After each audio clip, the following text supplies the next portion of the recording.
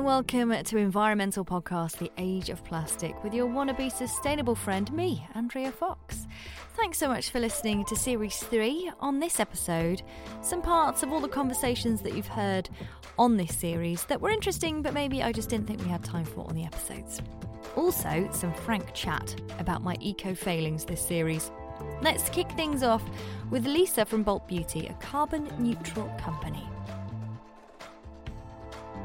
So, that's a really good question. I think, I guess under sort of each of these standards, there is sort of like a technical definition. Mm-hmm. That's probably not a legal definition, which might be a bit tricky because you would, I guess, it would be very much dependent on what it is you're testing and how you're testing it. Yeah. But I definitely think, even if it's not quite legal, like a decent glossary that everyone knows it's the same thing. But the problem is that, marketers aren't subject to legal definitions. And, if it would be true that if I launched a wooden product, it would be biodegradable, even if it's going to take, that's not untrue. So I think in my view, it's about sort of consumers really understanding that and brands trying to be as forthcoming as possible about, both the benefits of their products and if there are any shortcomings, those as well, because that's only how we understand and produce better things. Yeah, completely. I could totally agree with you. And I think a lot of people who are wanting to buy beauty are probably worried that biodegradable might mean, it's plastic that then just breaks down into lots of microplastic, because that's another thing that people say. And they don't mean biodegradable in the terms that the consumer means, because like you say, marketeers don't necessarily know sometimes, or they're sort of hiding behind people not necessarily knowing as well. Now, since we spoke, there is apparently talk of a new British standard for biodegradable plastic. These products will have to prove that they break down into harmless wax containing no microplastics. Links to that in the show notes. Now, is this podcast carbon neutral? Maybe you're wondering. I have absolutely no idea. I work from home and I use a renewable energy provider, so I guess we can rest assured as far as that goes, but it's definitely something I need to look into more. When I spoke to Tommy Eaton on this series from Bamboo Brush, we talked a little bit about the 1% for the planet and their charity donations. For us, it's really important. It shows that whole message, and it's a bigger picture than just the product. Yeah, and it brings it home to people, doesn't it, when you can say, and especially it's a lovely thing to be able to gift to someone and be like, this is what this little thing is going to be able to achieve. Yeah. And it's really important for us. I guess it goes back to when we lived specifically in Asia. People have so little, but they're so generous and they give so much, even though they're probably earning like $1 a day, or I don't even know what, but and we're here in the West, not living it up. But I mean, I'd just love to be in the position to give back. And I think we should all. There's a lot of good companies out there that do that, and I aspire to be something similar. Yeah, definitely. Be lovely as well if companies just paid their tax, and we're 1% for the planet. I think that's a lovely thing. But a bit of me is always like, oh yeah, do you know about 1% of the planet? Yeah, I'm thinking about making sure that I donate. Not that I'm making money from this podcast, but donate sort of on behalf of the podcast, if you know what I mean. Mm-hmm. But that's 1% for the planet's a great one. Yeah, it is. I had a meeting with them last week actually. Ah, great. Not last week. I lie. 2 weeks ago.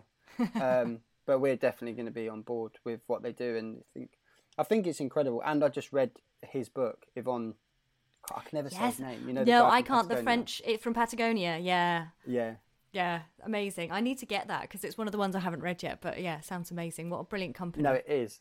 Yeah, it is. Really is. And it's just, you can take little nuggets and adapt it to whichever business you do. But I mean, it's just incredible. Like you heard, I was thinking about a Patreon to give away like 1% to the planet, or doing that somehow via the podcast. Honestly, I just don't really think Patreon would work for me because I just feel really uncomfortable about asking people for cash. But I am going to look at a way that I can donate in some other way. either by like download numbers or reviews, and maybe convert that into donations to environmental charities or planting trees. How about that? More on that on the next series. So onto my COVID-19 coronavirus eco fails. I have got a reusable mask, so I've avoided that one. And I've avoided the issue of those blue throwaway ones littering the streets. I mean, it is technically a biohazard, as I mentioned to one of our guests on this series. And I honestly feel like we are getting rid of women's tampons and pads in those Sani bins way more carefully than something that actually might have COVID on it. I did chat about the period pants Thinks with our guest, Victoria Poon from Alpaca, Plastic-Free Sustainable Coffee. And here's a little bit that we didn't fit into her episode about her background in food. Really, the background to that is that I lived in China for 3 years. And one of the new kind of trends that was coming out at that time, and it kind of speaks to the convenience that people are turning to now as humans, was delivery services. And basically what that meant was that there were these apps coming out in China where more and more delivery services were offering consumers with a quick and easy way to access food. And so what that meant, and unfortunately there was a huge aftershock of that, after effect you could say, from that, where huge amounts of plastic waste were being produced. And just for an idea of scale, every person who generally worked in an office or generally worked from home would use these delivery apps, and they would then order their food and they would throw away the plastic. And it was almost every single person in big cities. Wow. And you can imagine how large the population is in China. So this was a huge problem. And that's actually where the journey kind of got started. After that, it kind of became clear that plastic pollution, specifically in China, was a big issue. And once that kind of clocked in my mind, it soon became clear, okay, what can we do? How can we educate people on this issue? And what are some things that we could tackle? And I think the big thing really was that there was this age of convenience. And people were turning to something that was fast and easy, but not necessarily thinking about the after effect of having this convenient habit. And so that's essentially how the Sustainable Food Project was born. And really with that project, I came together with a team of people who really cared about these issues, such as zero waste, food problems. We had plastic pollution problems, and it really just stemmed with that one issue of so many people were doing takeaways that there was such a huge plastic pollution problem that we just had to do something about it. So we came together as a team. There were 3 of us, and essentially we decided to run a 2-day event. It was like a pop-up. And with that pop-up, we came together with some really amazing key influencers in the community. There was a lady who was working with the world's 50 best restaurants. We were working with chefs. And essentially from that 2-day event, it was a huge success. We had panel discussions. We had interactive food dining experiences. And that really got people thinking, okay, how do I improve my food habits? And how can I reduce my plastic waste? And so the huge part of that event was, okay, let's cook more, encourage people to bring their lunches to work. And that's kind of how it really sparked. And then as time went on, I created another event with the Danish consulate in Shanghai, where we worked with a Danish chef. And Denmark is really, they're very proud of their food, actually. They have amazing food. Yeah. And actually Denmark is one of the most sustainable countries in terms of food production. Wow. And it was so interesting to work with the consulate there, to work with a Danish chef who actually came over from Denmark and set up his own restaurant. And we just really wanted to run an initiative where we could show people you can have really delicious food and you don't have to create such a big waste footprint. And so we ran this initiative basically, and we had around 30 to 50 people dining with us.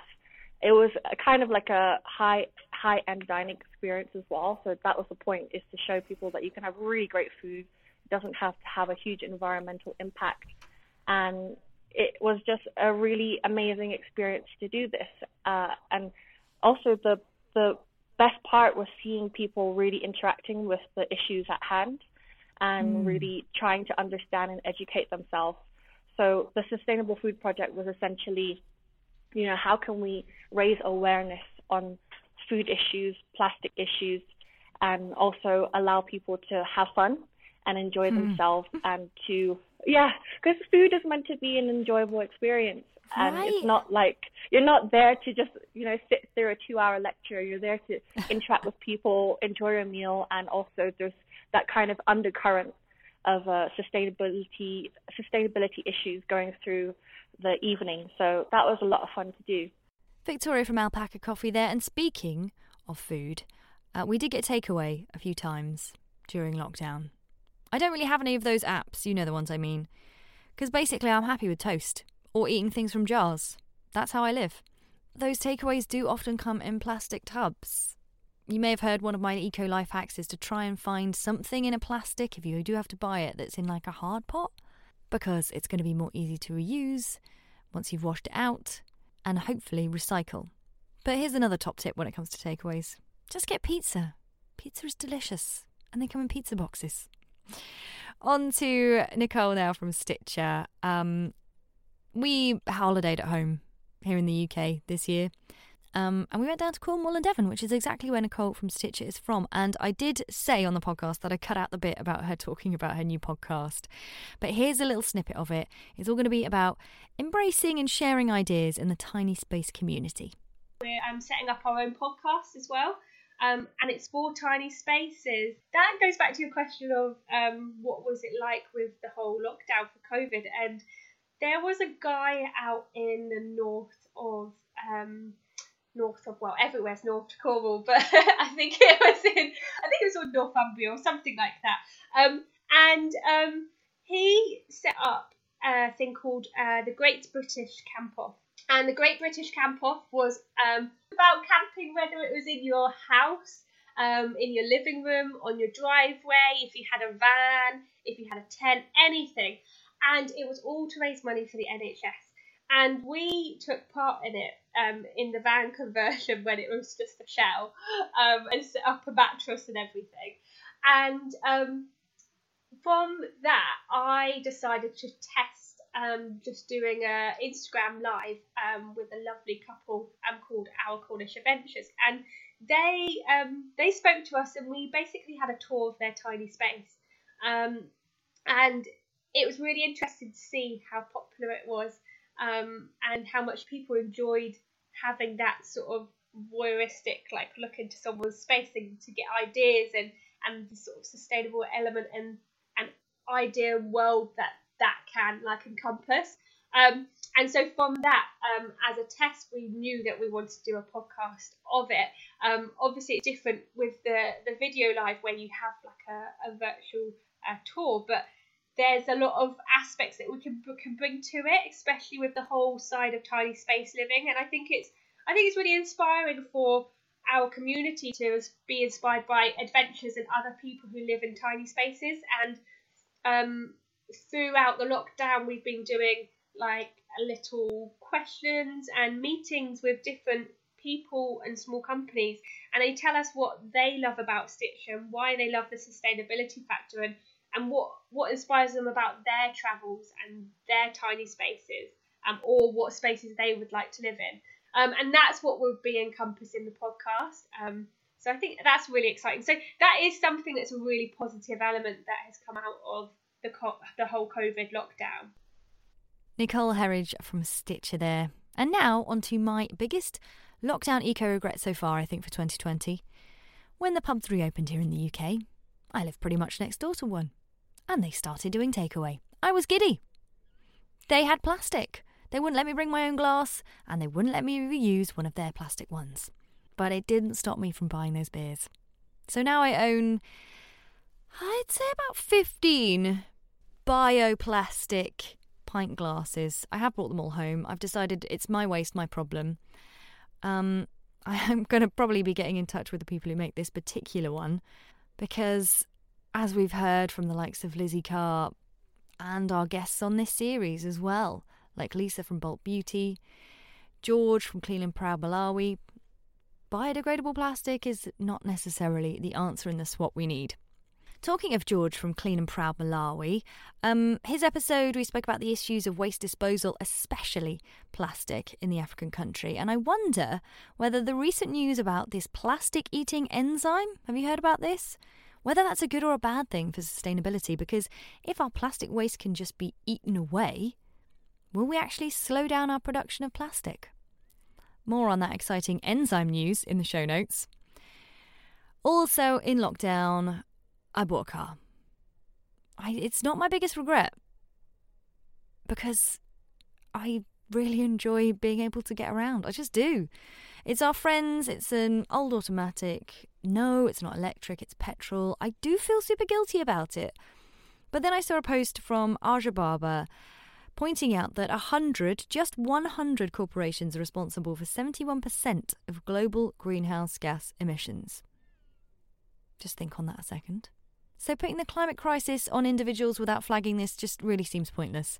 We all have our part to play, but me, Andrea from London, not owning an electric car is not the tipping point. Better, not perfect, right? In everything.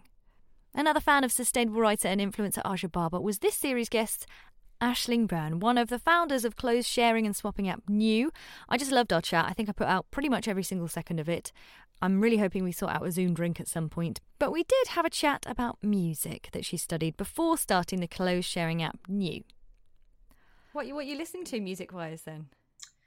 Oh, I want to say Beyonce. I'm such I should be kind of a music snob where I'm like, I know what real music is, but I just love the UK top 40 and I'm like Beyonce I work for two all the time. AC like pop stations in the UK. I love it.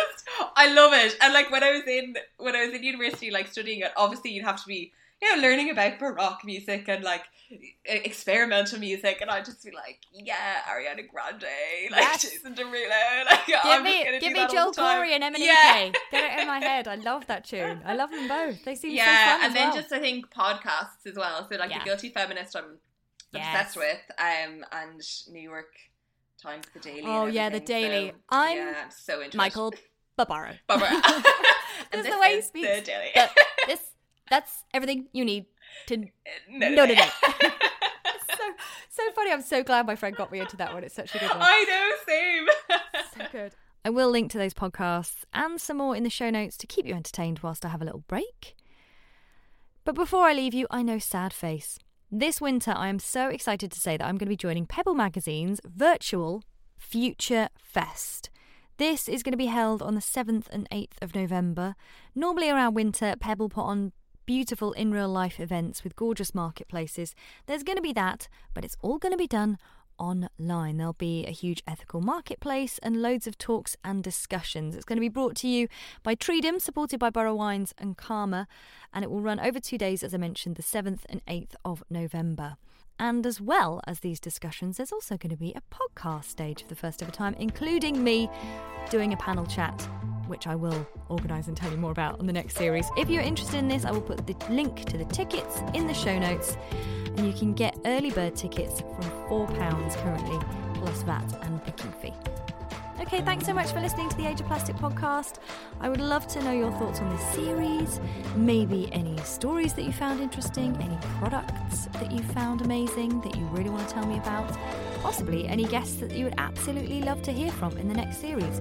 Get in touch, don't be a stranger, come and join the chat online. You can email me through my website, iamandreafox.co.uk, find me on Twitter, Andrea_Fox, or come and chat to me on Instagram. Age of Plastic Podcast is one account for this podcast, and my own is Hello, I am Andrea Fox. And if you'd like to leave us a review, please head to Apple Podcasts and hit the 5 stars. Apparently it helps people find us. I'll see you next time on the Age of Plastic podcast.